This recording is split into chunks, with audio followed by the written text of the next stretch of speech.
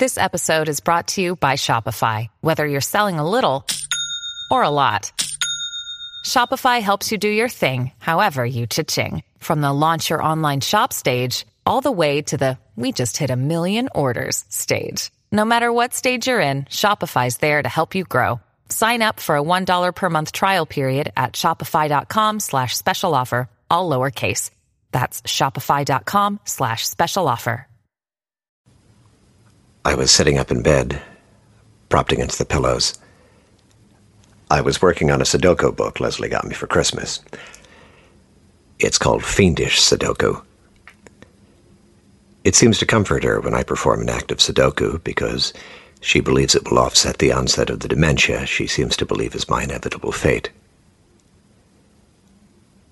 To be fair, she hasn't said this explicitly, but she's very interested in activities which prolong the free and easy functioning of the brain well into old age, and she tells me all about them, but then she never does any of these things herself.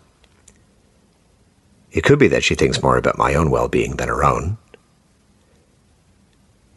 One time she said to me, well, it was more technically that she mused this aloud in my absolutely immediate vicinity. She said, if I lost my mind, if I could no longer think as I think now, if I lost the capacity to be a person as I understand it, I would want someone to kill me. There was something about this I felt to be pointed. Leslie has no interest in Sudoku because it is, I quote, a closed system with no engagement with contemporary reality, unquote. She said this, and I had one of those moments where I had so many questions and a lot of comments, but then I just let it go. It's also true that I didn't want to accidentally provoke an enthusiasm for Sudoku because she might propose that we work on them together, and I can't complete a fiendish Sudoku. I amuse myself by filling in the numbers I can, and then at some point, when I think Leslie might on some subconscious level detect the cessation of activity, I start to add them in at random. Every now and then I play it close to the edge, with a sudden flurry of activity, a kind of grand pileup of eurekas. One time when Leslie was in the bathroom removing things and adding things and flossing and peeing, I completed an entire puzzle in 2 minutes, pretending I was a mad Sudoku genius. But this is an indulgence I limit, because what if Leslie mentions to someone, oh, James loves Sudoku, he's really good at it, he's been tearing through fiendish Sudoku, oh, you love it too, that's great, you two should exchange strategies, oh look, that's James with my drink coming this way now, talk Sudoku, you guys. I feel like my time spent adding numbers at a thoughtful random into my Sudoku book counts as an exceptionally private moment. No one will ever know what I'm doing.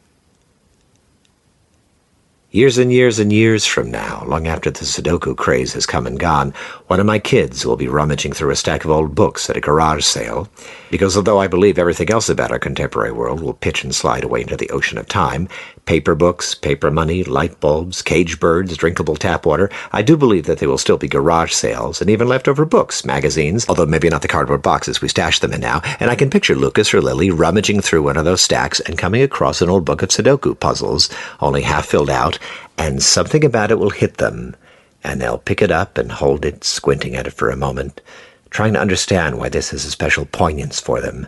And then it will come to them, and they'll remember, and might even say to whatever companion they're with, oh, you know, my dad used to love these. I remember when I was a kid, there would always be one of these books by his side of the bed. My love for Sudoku, a minor but resonant cornerstone of their childhood. A lie.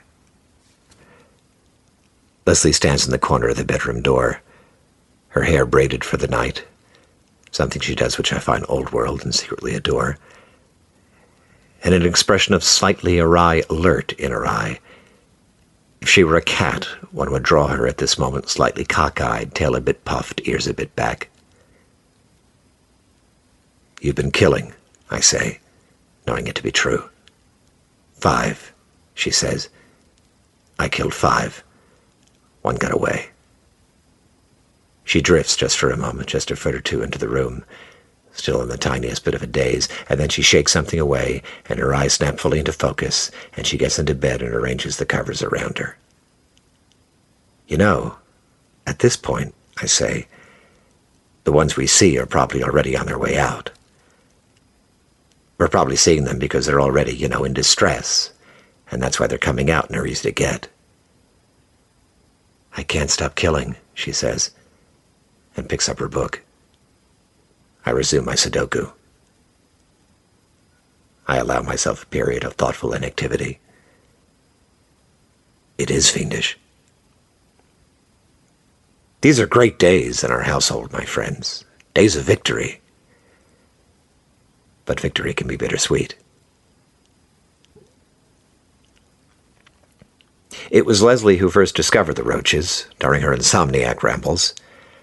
I myself sleep through the night, every night, something she tries to be glad of, but actually regards on some profound level as a betrayal of our love and partnership.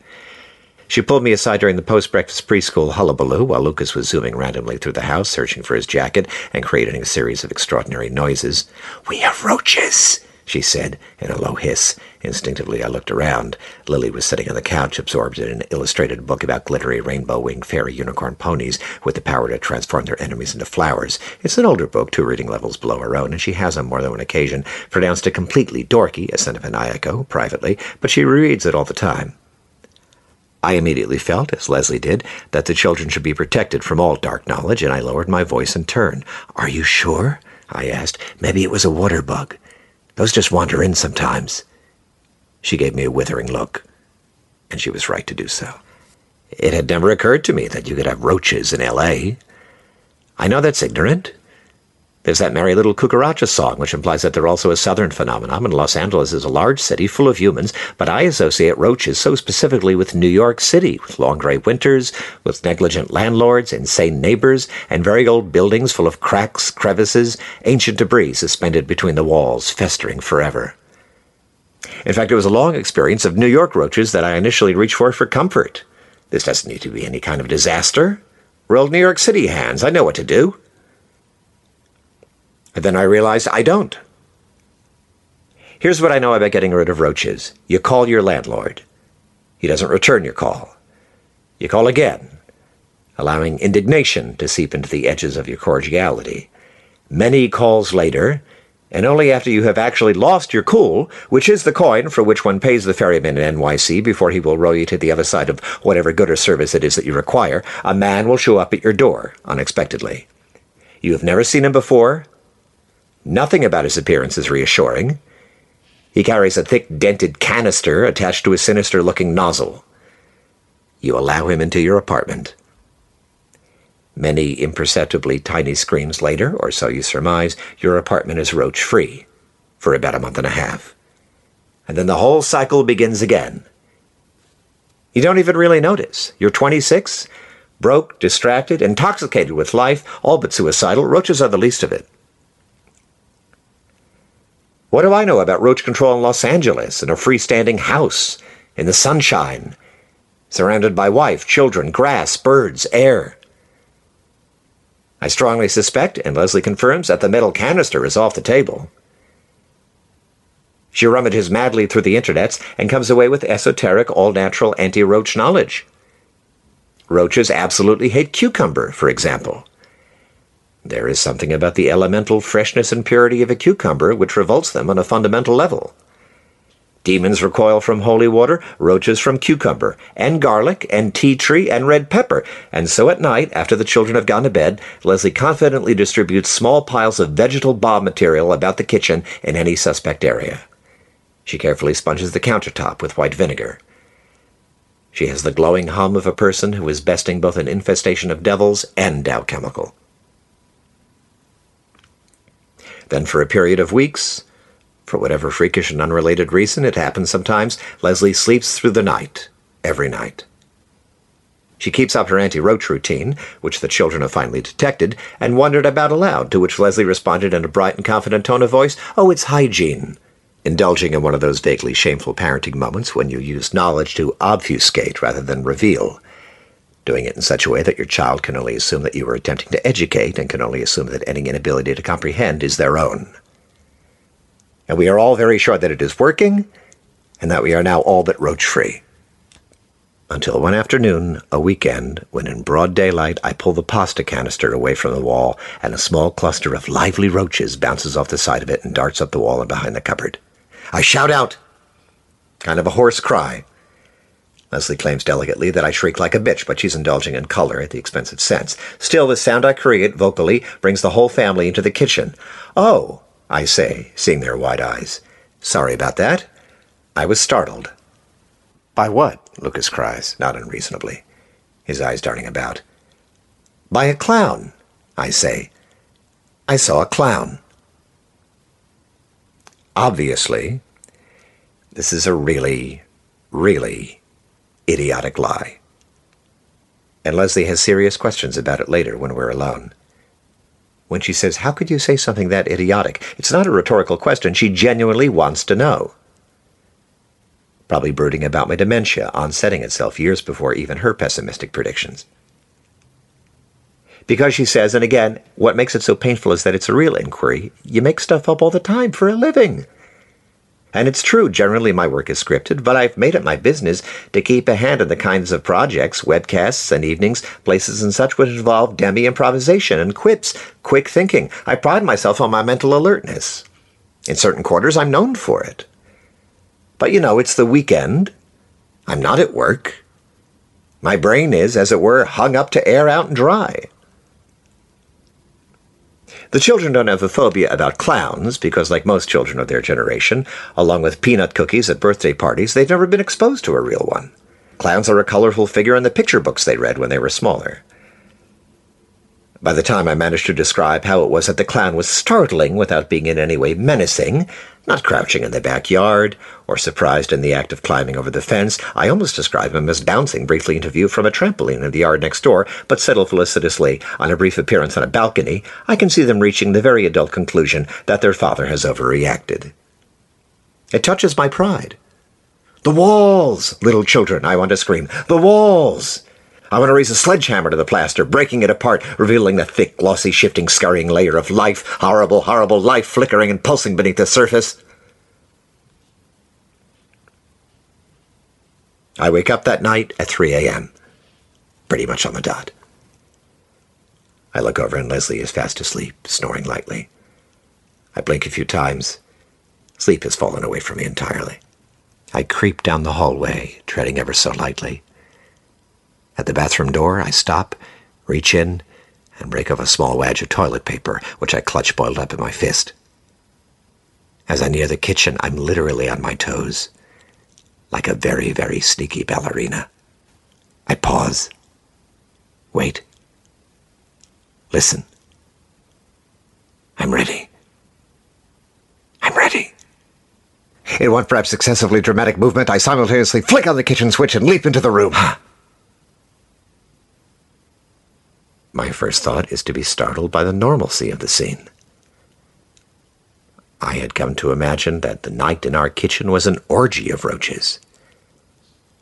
I'd pictured a party atmosphere, possibly dancing, tiny black eyes blinking from every surface. Instead, everything is as it should be, as I left it when we headed off to bed. All is safe and clean and sane. No, a shimmer in the air over there. I lunge forward as something whisks onto the toaster. I grasp the toaster and hoist it over my head, but I'm too late and only just glimpse some number of legs diving into the dark and shadowy partition between the counter and the stove. I turn breathless, eyes darting about. Oh my God, that's a big one. Absolutely motionless on the faucet. An adult male, a bull cockroach. Experienced enough not to move a hair until the last possible second, when it all but jets for the crack between the countertop and the sink itself, and would have made it if I hadn't wrenched my shoulder with the kind of heroic reach I haven't used since Little League and squashed it as it fled. I turn with my eye readjusted, find two more sidling away on opposite countertops. I pick the one, squish it, and by the time I turn again, the other is gone. I stand in the center of the room, my gaze twitching, panting, and then stride to the counter, where I begin pulling at appliances, canisters, trivets, sparking a new surge of flight, pursuit, squashing. 4, 5, 6. I'm getting most of them. A few are making it away. On impulse, I lift up the drain board and find a horrible bonanza. 10, 12, and an egg case. Mash, mash, mash, mash. I'm not fast enough and my Kleenex wad is much used. I would like to refresh it, but there's no time. One escapes into the dishwasher. The dishwasher! That sacred chamber of cleanliness. And I fling it open, and the fugitive is gone, but two of them are mating right on the rubber liner. Their distraction makes them effortless to kill, but they ooze into my fingers. I fling the gory Kleenex into the garbage can and turn the tap on with the butt end of my hands and run hot water, dish soap, hot water over my fingers until they are almost scalded. I must have seen something I didn't quite register. Or why else would it occur to me to lift from the wall the watercolor of indifferent quality but much sentimental value by Leslie's grandmother, that sweet lake scene, the back of it alive with roaches. Mostly medium-sized ones who swarm all about the frame and onto my fingers, yes, onto my fingers, while I master myself sufficiently to not drop the frame, shatter the glass, and to not scream, "Girl!" Although I do quite under my breath utter a series of ahs until I can lower it into the sink, and there is not time to grab a paper towel. I squish what I can with my thumb. Some escape into the drain, others back into the crevices of the frame. Finally, when that burst of excitement is over and I have tapped it a bit, I can do nothing other than replace the painting on the wall with its secret burden intact. Again with the hand-washing. I'm something not unlike Lady Macbeth. There's a little one, hiding behind the marble backsplash behind the sink. It's a young one, barely an adolescent, so it is not strong with cunning. And though its body is concealed, its antennae still peek above the surface, quivering. I can imagine it panting breathlessly, thinking, "Oh goodness, I'm safe, I'm safe." There is something pliant and sensitive looking about the little ones, something fragile and dear. "You are, darling," I say to it. "But still, you will die." And sliding a knife into the gap, I flick it up onto the counter and smash it with the blade, which I place in the dishwasher, which we cleared before bedtime. One drinking glass, the knife, a water shortage. I fill the container with soap, turn the dial to heavy cycle, and hit on. The kitchen is filled with the sounds of churning. My heart is still beating rapidly.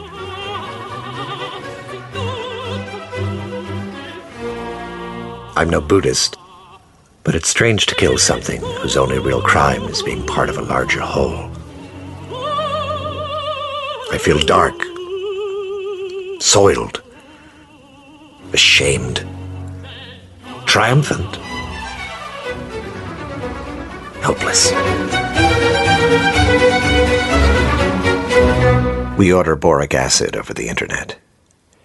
This is the last step before the canisters, and the internet is completely divided on is it effective or no, but a few days later, they begin to emerge from the wall, staggering and swearing, their insides shriveled, painfully dehydrated, all but savage with desire for whatever it is they think will stop the burning, cool their longing, answer the need for they have no idea even for what, but which is for more life, for the damage to be healed, their sins to be erased, for the doom clock in their bellies to cease its hideous, continual, increasing ticking. The doom clock in their bellies does not cease. The ticking increases. Their sins are not erased. They have each one of them at best days to live. We find them on the counter, in the daylight. They are sluggish to get away. They are unable to get away. These deaths are probably merciful. All around us, in the walls, are thousands, tens of thousands, perhaps hundreds of thousands of concealed deaths. Great caverns, formerly pulsing with life, are still eerie repositories of tiny decay. We can't, at this stage, hide them from the children. My son says, Dad, look what I found." I come into the kitchen and Lucas is staring at a medium roach, slowly pulling its way across the floor. "It's a roach, Dad," he says. I don't ask him where he got that knowledge. "No, Lucas," I tell him. "That's just a water bug. They live outdoors normally. This guy must have wandered in by mistake." "Oh," he says. And we watch it for a moment, in silence. "What do we do?" he asks. Do we kill it? Or do we protect it? It's a genuine question. I do what seems at the moment like the right thing. It's a water bug, I say. We protect it. Why don't you find a scrap of paper and we'll take it back outdoors where it belongs? He goes and finds a scrap of paper. He doesn't ask me to speak more in how we know we're making right choices. He might be distracted. He might be incurious. Or he might detect with that hypersensitive child radar, whose existence I half and fearfully believe in, that it is no use asking me these questions, because not only will I not tell him, I don't even know. We open the screen door, and after carefully scanning the yard, Lucas picks a patch of sunlight right near the hydrangea bush we've never quite had the heart to remove, and gently shakes the roach free. It stumbles about on the grass a bit, and moves unsteadily towards the shade. Lucas's heart is touched. "You're free," he tells it.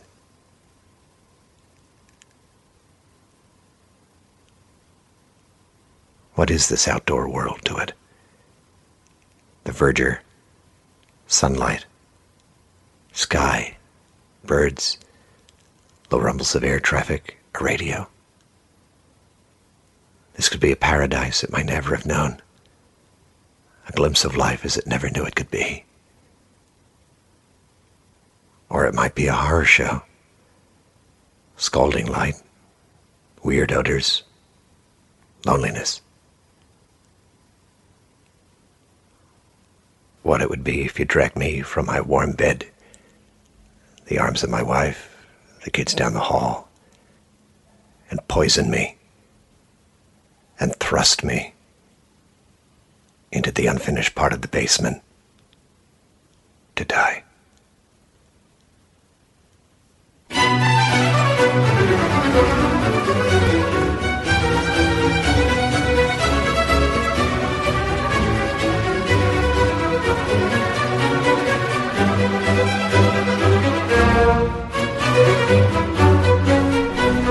Getting On with James Urbaniak, Episode 18, The Visitors, was written by Anne Washburn and produced and performed by James Urbaniak. This program is part of the Feral Audio Network. Visit feralaudio.com for prior episodes and other podcasts.